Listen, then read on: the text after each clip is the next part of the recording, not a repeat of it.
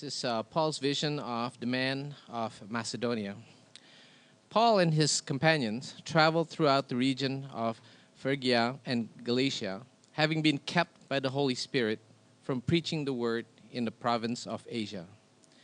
When they came to the border of Mysia, they tried to enter Bithynia, but the Spirit of Jesus would not allow them to. So they passed by Mysia and went down to Troas.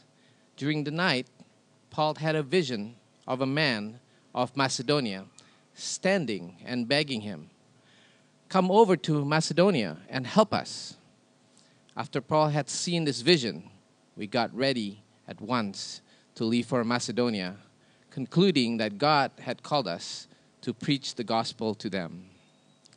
From Troas, we put out to sea and sailed straight for Samothrace. And next day, we went to Neapolis. From there, we traveled to Philippi, a Roman colony and the leading city of that district of Macedonia.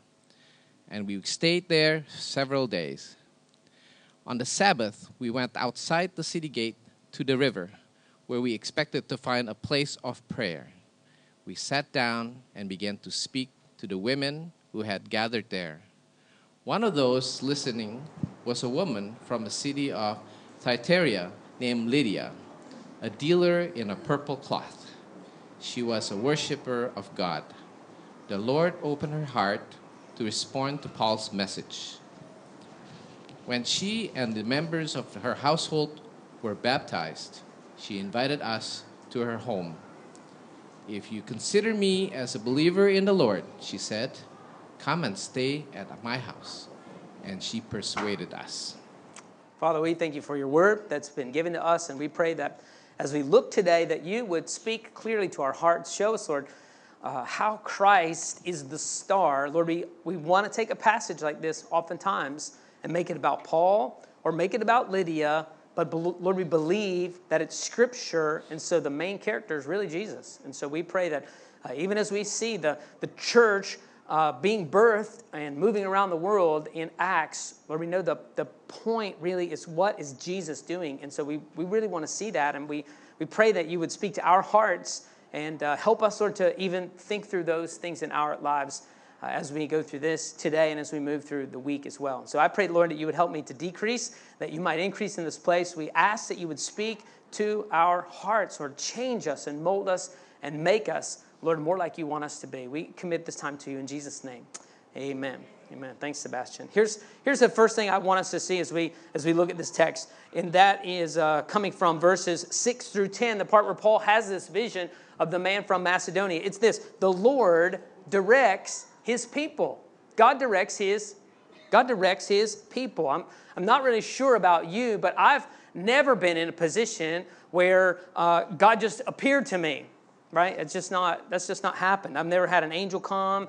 I've always asked God for this really clear, specific, right? I just think about the way the Lord spoke to Noah and the way that the Lord spoke to Jonah and different people, and I think, Lord, if you would just say really clearly, I would build a boat, right? Because he was so clear about go and get this kind of wood and make it this long, and it was just so specific, and I've always wanted that sort of thing. Or when the angel appears to Joseph, he says, "Get up and go to Egypt," right? It's just really, really clear, and it's not been my experience. I think that it still happens sometimes. Please make sure you hear that. I think God still speaks really clearly to people that way.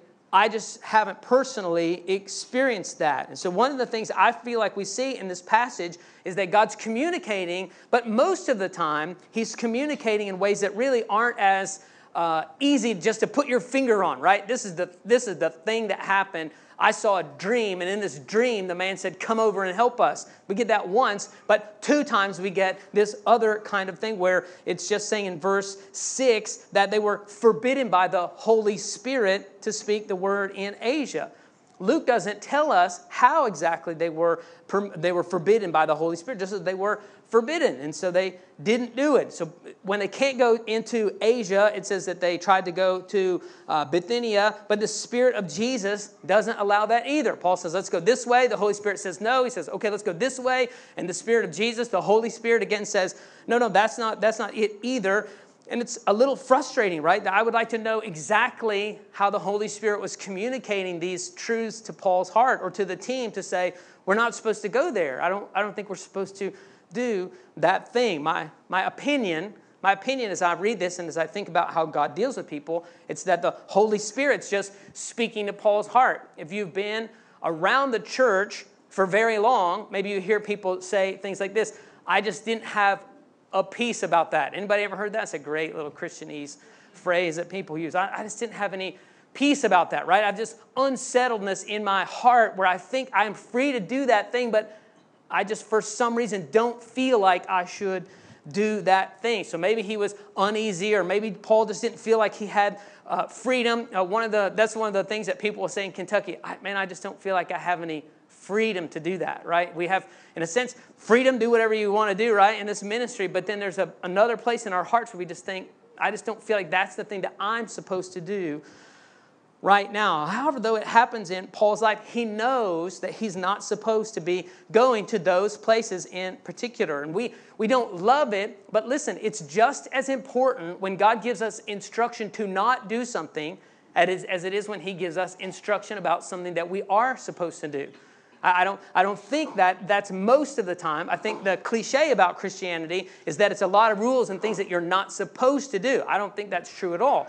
But I do think there are times when God says, don't do that thing. And when he says don't do it, it's just as important as when God says you should do this thing.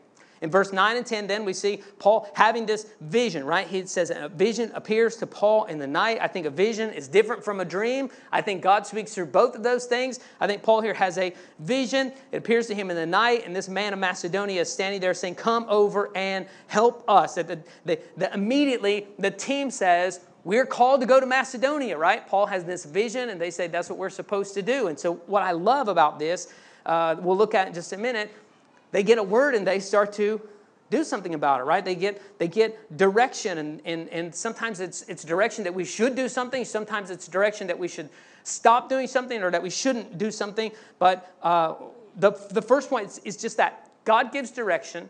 He did it in the Scripture. He does it with all of his people, and I think he still does it today. I think he gives direction about lots of things, and we'll talk about that a little bit later. Here's the second thing. First one's God gives direction. Second thing is this.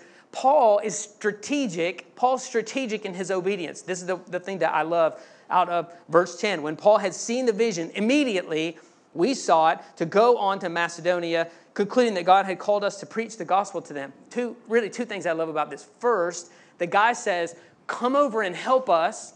Come over and help us. And the team knows we got to go preach the gospel to them. Right? The man in the vision, he's not saying, Paul, please come preach to us. He's saying, come help us. And the team knows, they know clearly God's called us to go to Macedonia and preach the gospel to these people. But they go immediately. They don't seek they don't hesitate. They don't do anything about that. You'll hear stories all the time in church circles. Man, I feel like God's called me to do this thing or that thing. And as soon as I get all my debt paid off, I'm going to do it. Right? Or as soon as I find the right wife, or as soon as I find the right husband, or as soon as I find the right whatever, I'm going to get off and start doing those things. But Paul and his team say, God called us and we're going to get about it. And he's strategic about that. Another thing, Paul's ministry pattern had been this. He goes into a town, he goes to the synagogue, he starts to minister and preach in that synagogue, and that's where they take off. But he's moved into this Gentile area, and so there is no synagogue.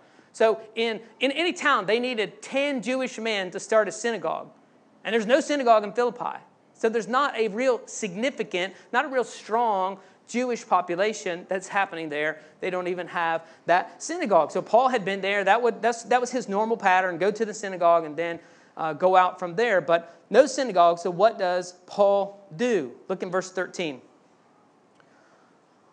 On the Sabbath day, we went outside the gate to the riverside, right? So they're leaving the city. They go out of the city to the riverside, where we supposed there was a place of prayer. We sat down and spoke to the women who had come together. So they would need some water, right, for these kind of cleansings that the Jews would do as part of some of their worship. And so there's no synagogue. What does the team do? They think, where are people who fear God going to gather? Let's go there. And so they say, we think there'll be people out at the river, and so They get up and they go out by the river. This is one of the beautiful things about the passage. And where I say Paul is being strategic, Paul did not need to go to the synagogue to worship. He didn't ever need to go to the synagogue and worship. Paul did not need to go out to the side of the river to worship. Paul was working, and he was being strategic. He was saying, where am I going to find the people that God is drawing already? Where am I going to find the few Jews that are here? Where am I going to find the Gentiles who are God-fearing people? Where will I find them? Maybe out by the river. So let's get out by the river. And so he's working. He's not just getting up on Sunday morning and thinking, what do I need? He's thinking, what does the community need, right? And so whatever this strategy would be here, it's going to be different, right? But Paul's working. And so he gets to the river, and they find these God-fearing women that have come out to pray. And they find these ladies, and they sit down, and they start to talk to them. This, again, we're talking about Paul being strategic in his obedience. Why did he sit down? Because he had come to tell people about Jesus. Paul had come to tell people about Jesus. He wanted to share the good news. Paul wanted everyone to be walking with God. And so the goal wasn't to go find where people were and then just join in with them, or go find where people were and observe them, right? Paul was coming to tell people about Christ. And so he needed to go and engage them. And so Paul gets to this place. There they are, finds the people. He sits down and he starts a conversation, and he starts moving along how he can share with them. Because the goal wasn't just to find the people. The goal wasn't just to be in the midst of the people. The goal was to engage the people. And so he engages them and starts talking to the ladies. And this really brings us to what I think is maybe the thing that should be most freeing for us in a passage like this, okay? The third point. Only God can open people's hearts. Only God can open people's hearts. Luke says it this way. He says, the Lord opened her heart so that she would pay attention to what Paul was saying. So it's critical for us to get some clear direction, right? What's God calling us to do? Like in your work, I'm not talking about just moving or any of those kind of things. I'm saying that when you're working, in your neighborhood, in your family, God, what are you doing here? Get some clear direction from what he's doing. It's important for us to get direction. It's important for us to obey the things that God's saying to us. Those things are critical. It's wonderful for us to be strategic, right? When we're moving to a new place, if we say, what kind of people do I want to interact with here? And we can choose a neighborhood like that. We want to be in an apartment complex, or we want to be in people that are around people that are like, when Alice goes off to California in a few months, right? She needs to be thinking, like, what's God going to use me to do? Reach students? Then she needs to go and find a place where students live. If she thinks God's going to use me to reach a lot of Hispanic people in California, then guess what? She needs to move to a Spanish-speaking neighborhood where Spanish-speaking people are so that she can reach them with the gospel. She has to think about those things. It's important to get direction. It's important to obey it. It's important to be strategic. But listen, unless God draws people, their hearts will never, ever be changed. And here's the great freedom. Because we worry so much about, what's God calling me specifically to do? Or what is it, how is it I'm supposed to be just strategic enough? And we don't pay enough attention to this fact. There's so much freedom. We're out. If we get out and share and love people and encourage them and tell them about Christ, God will be opening people's hearts, right? It's not our responsibility to convict people of sin. And so when I get out and I have an opportunity and I'll say something about sin, or we're talking about something and people just are not moved by it, I don't have to have any pressure on me to say, man, I got to get this lady to understand what a sinner she is. Because that's not my responsibility. That's what the Holy Spirit does. And I've done that. I've done that plenty of times. I remember I was with a guy from Bangladesh one day, right? And I told him the gospel, and I got all the way through it, and I said, do you understand that? And he said, I do, I understand that. I said, you believe Jesus died on the cross, do you believe all that? And he said, yeah, I think that. Would you personally like to believe it and be changed by it? He said, no. And I think, how could you believe this and not want to be changed by it? So I started over right at the beginning. Went through the whole thing. And he's just like, and really, I got this picture in my head, and I've used it over and over, that when you're driving a nail into a board, at the point that the nail is in the board, you should just stop hammering on it. Because all you're going to do is tear the board up, right? But this dude from Bangladesh, I got the nail in, and I said, what do you think? And he said, no. And I just kept pound. I thought, you can't, what do you mean no? Right? I can't open that guy's heart. There's just no way. And so I find this freedom in realizing I don't have to save people, right? I can't save people. And so we get this beautiful thing that only God can open hearts. He does that in Lydia's heart so that she opens and she pays attention and she believes the thing that he is saying. Let me show you two other passages really quick. Another one is by Luke. It's in Luke chapter 24. Luke chapter 24, it starts in verse 13. We're not going to read it all, but you may want to go back and read kind of over this later on. It's a great picture. Jesus has died on the cross on Friday. He's been raised again to new life on Sunday. And this is on Sunday, after he's come back to life, on the road to Emmaus. And so there are a couple of disciples who are walking along this road, and then Jesus comes along and joins them, but they don't realize it's Jesus. And they're talking about what's been happening, and Jesus says, what are you talking about? And they said, what, are you the only guy in Jerusalem, right? So when people say, oh, no one knew, right, this thing that was supposed to have happened. No, they're saying, are you the only guy in Jerusalem that doesn't know what's going on these last couple of days? And they start telling him what's been happening with Jesus. And we thought he was going to be the Messiah and all these sorts of things. And then let me show you, down in verse 25, Jesus says this, "O foolish ones and slow of heart to believe all that the prophets had spoken. Was it not necessary that the Christ should suffer these things and enter into his glory?" Verse 27, "And beginning with Moses and all the prophets, he interpreted to them all that the scriptures, interpreted to them in all the scriptures the things concerning himself." So they're walking along, and Jesus is saying, Moses said this, Isaiah said this, Jonah said this, and he's just telling them all these scriptures, and he's speaking to their hearts, but he still doesn't reveal who he is. Then in verse 30, it says, when he's at the table with them, he took the bread and blessed it and broke it, and he gives it to them in verse 31, and their eyes were opened, and they recognized him. And then it says he disappeared, and then down near, it's in verse 32, when he vanishes, they look at each other and said, did not our hearts burn within us while he talked to us on the road, when he opened to us the scriptures?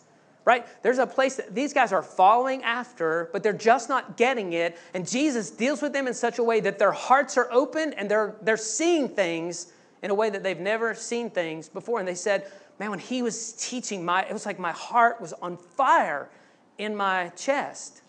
Let me show you the other side. 2 Corinthians chapter 4. This is, I think, what we deal with probably more often, 2 Corinthians chapter 4. So in the first picture, right, we're talking about this. God opens people's hearts. He opened those disciples' hearts and their minds so they could really understand. And then in 2 Corinthians 4, verse 1, Paul says this, "Therefore, having this ministry, by the mercy of God, we do not lose heart, but we have renounced disgraceful, underhanded ways. We refuse to practice cunning or to tamper with God's word. But by the open statement of the truth, we would commend ourselves to everyone's conscience in the sight of God." Here's the one I want you to see in verse 3 and 4. "And even if our gospel is veiled, it is veiled to those who are perishing. In their case, the God of this world has blinded the minds of the unbelievers to keep them from seeing the light of the gospel of the glory of Christ, who is the image of God." So for people who are separated from Christ, Satan has blinded their minds, and unless God tears away that veil, you can tell them for 1,000,000 years, and they will not understand it. You can tell them. But if God doesn't do a work in their hearts, they're never going to be able to hear and believe what you're talking about. This is the beauty, I think, of what we see with Lydia. It says that God opened her heart so that she would pay attention, because I believe it takes away all of the pressure that we feel about evangelism, because we think, I tell people, but they don't want to believe. And so instead we say, God, I told them, but obviously you're not at work, or you're not at work at this moment. How many people here, when you heard the gospel, from the very first time you heard it, you said, I want that? Right. See? When I heard it the very first time, I would think, that's the dumbest thing I've ever heard. Right? Are you kidding me? How's that supposed to impact my life at all? And so when we hear it, right, sometimes we feel like we should go out and we should be able to share with somebody on the bus or at the car wash, and they're just going to fall down and be saved. And sometimes people are, right? I still remember we were in Glasgow one time. We were playing basketball, and we got hot, and it was, okay, let's take a break. We take a break, and we start talking to this guy, and I share with him about Christ, and he said, I never believed that. I want to believe that. I want to follow Christ. I'm like, what? No one ever wants to believe it, right? And so I'm like, and then the same thing. I think, let me explain this to you again. Maybe you're not understanding it. Sometimes you share with a person at the bus stop or at the car wash or whatever, and they're like, yeah, God's spoken to their heart and He's opening it, and they're just ready. Most of the time, I think that's not the case, and we don't have to feel pressure about that, right? We love people. We share Christ with them. When God opens their heart, they believe, and when they believe, listen, then we work with them and we walk alongside with them to help them grow up in their faith. We don't open hearts. Only God can do that. But we will never find open hearts if we don't talk to people about the gospel. We'll never find open hearts, right? I have all the different books and friends and people who say, you know what, that's live my life. And when people really are interested, God's going to draw them, and they're going to ask me, why are you so different? And I'm telling you, in over 20 years of living for Christ, I've had that happen to me one time in 20 years. Someone's come that I worked with every day, and they said, there's something different about you. What's different about you? And the door was open, and I can share about Christ. In 20 years, it's happened one time. So I'm not saying it never happens, but I'm saying most of the time, that's not the way it works. We share, and people are intrigued, and they say, let's talk about that. Or they say, that's really stupid. And then at the end, they say, I had a great time. Can we have lunch again next week? And you say, yeah, let's have lunch again next week. Let's go and have tea. And we'll keep talking about these things, right? We're never going to find the Lydias that are around us if we're not doing that thing that Paul's doing, strategic, going out and trying to find those things. Here we are. Since these things are true, right? Because we know the Bible is true, because we really believe that God's directing His people, because we can be strategic in the kind of things that we're doing, because we believe that God's opening people's hearts, here are 3 things that I think we can do, and then we'll be finished. First, listen. God is directing His people, so I would ask us this question. Are you listening? God's directing His people, so are you listening?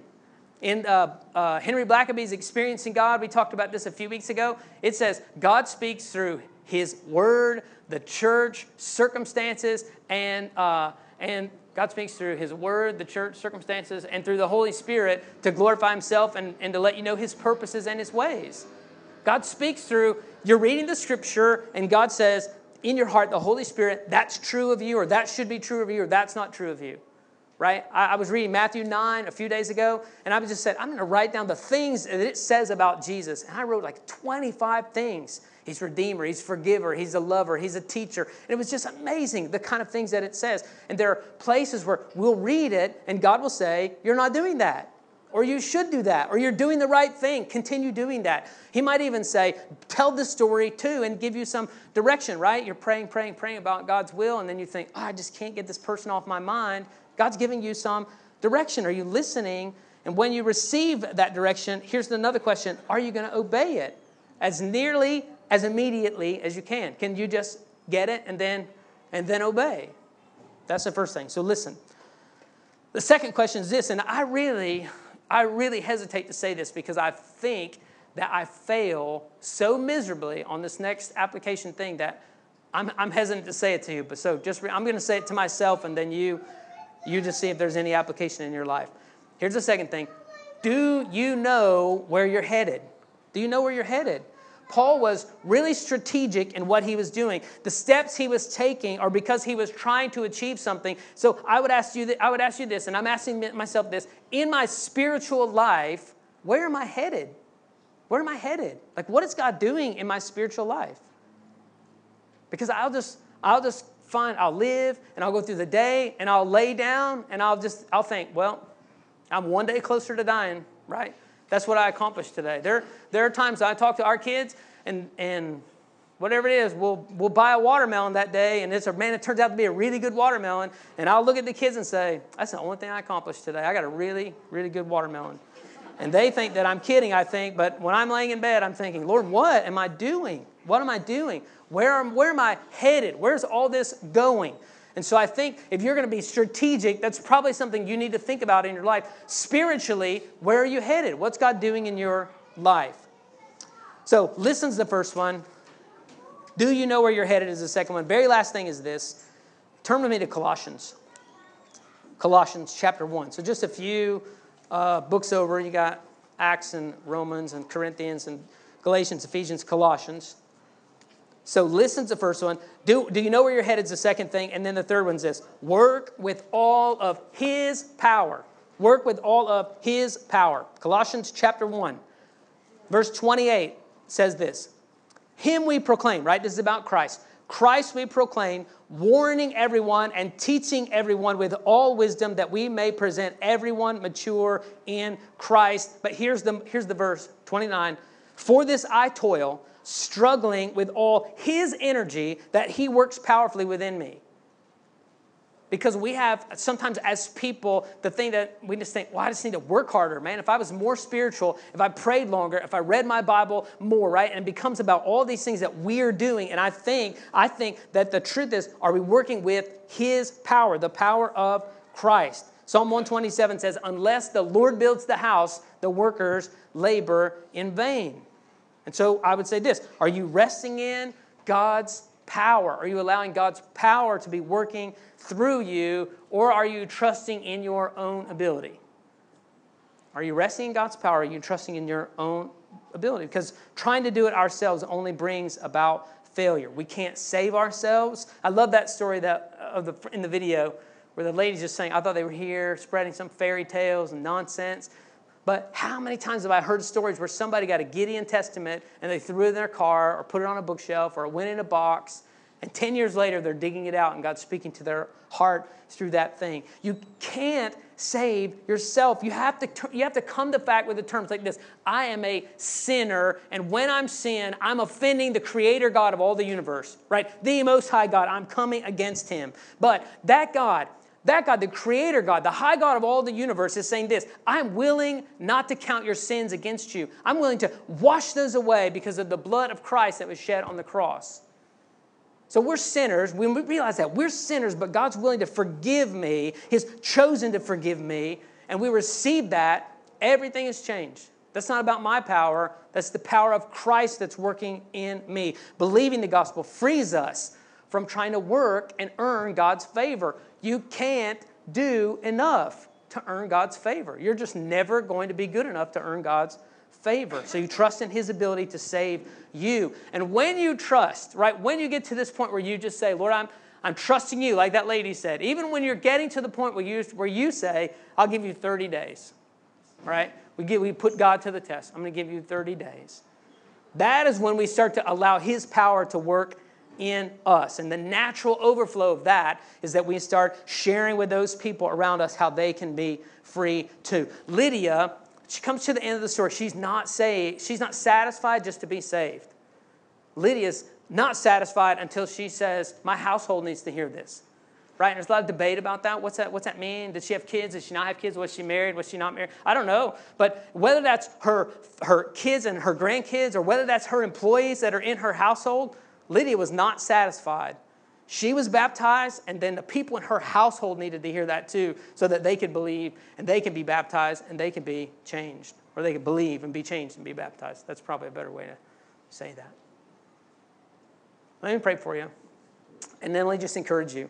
If you're in this place where you're saying, I'm working hard, I'm doing all the stuff that I think I'm supposed to do, and I just don't feel like I'm making any progress, then would you just say, Lord, I'm just going to trust you. I want to be strategic. I want to be doing things. I don't want to just be floating along, but I want to be trusting you.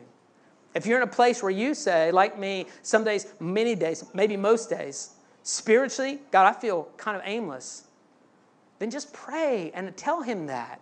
And say, I really want to understand what it is that you're doing around me so that I can be part of that. And if there's an important kind of conversation that you need to have today, have it before you go. We're dying to have those kind of conversations with you, where you say, I've been trying to save myself and I realize I can't do it. Or I'm trusting in my own ability, my natural talents, those things that make me super successful at work. I've been trusting in that in my spiritual life, and I feel like it's letting me down. Then let's talk about that before you go today. Father, I thank you for these saints, or the people that love you. And God, I thank you even for some of those who would be here who would say, I'm a God-fearer. I'm really not inside yet. I'm really not committed, but I'm pretty close. And so we pray, Lord, that you would open hearts. And we pray, God, that you would sustain those of us who are in Christ, and yet we still feel so weak some days. God, would you sustain us? And would you give us real direction in our lives? Would you help us to be strategic, Lord, in how we apply that when we look out across and see every tribe, tongue, language, and nation represented in JB, that we would think about the Nepalese that are here, and that we would think about the Bangladeshis that are here, and the Ibans that are here, and the people from Myanmar that are here, and the Malay that are here, and the Tamils, and Lord, the Hokkien, and the Cantonese, and those Kadazan, and Lord, all of these people from Vietnam and Cambodia, and Lord, just all over the world that are here. God, from Sudan and from Yemen and from Iran, you've just brought people from around the world. And so, God, would you help us to be strategic in how we love them so that they can come to know the gospel? And God, even greater than that, would you open hearts so that people could believe you? Would you change them? And then, God, through that, would you change us as well? We pray your blessings on our families this week as we go about our work and our life and our parenting and other things that we have, Lord. In all of these things, we want to bring honor and glory to you. We pray, Jesus, that your name would be glorified, that, Lord, we wouldn't just be talking about Melbourne becoming a city that follows after Christ, but that the world would be looking and say, God did something in Johor Bahru that changed the face of Asia. Lord, we pray that there would be such an explosion, such an outpouring of your Spirit in this place, that so many lives would be changed, that, Father, the scales would just tip, and that more and more and more and more and more people would be added to the kingdom. God, we want to be a healthy church that's seeing people added daily. And so we pray that you would bless our families and our homes and our work, and would you bless the ones that are here today. And even as we prepare to go, God, would you go with us and be glorified in how we live. We thank you, Lord, and we pray it in Jesus' name. Amen.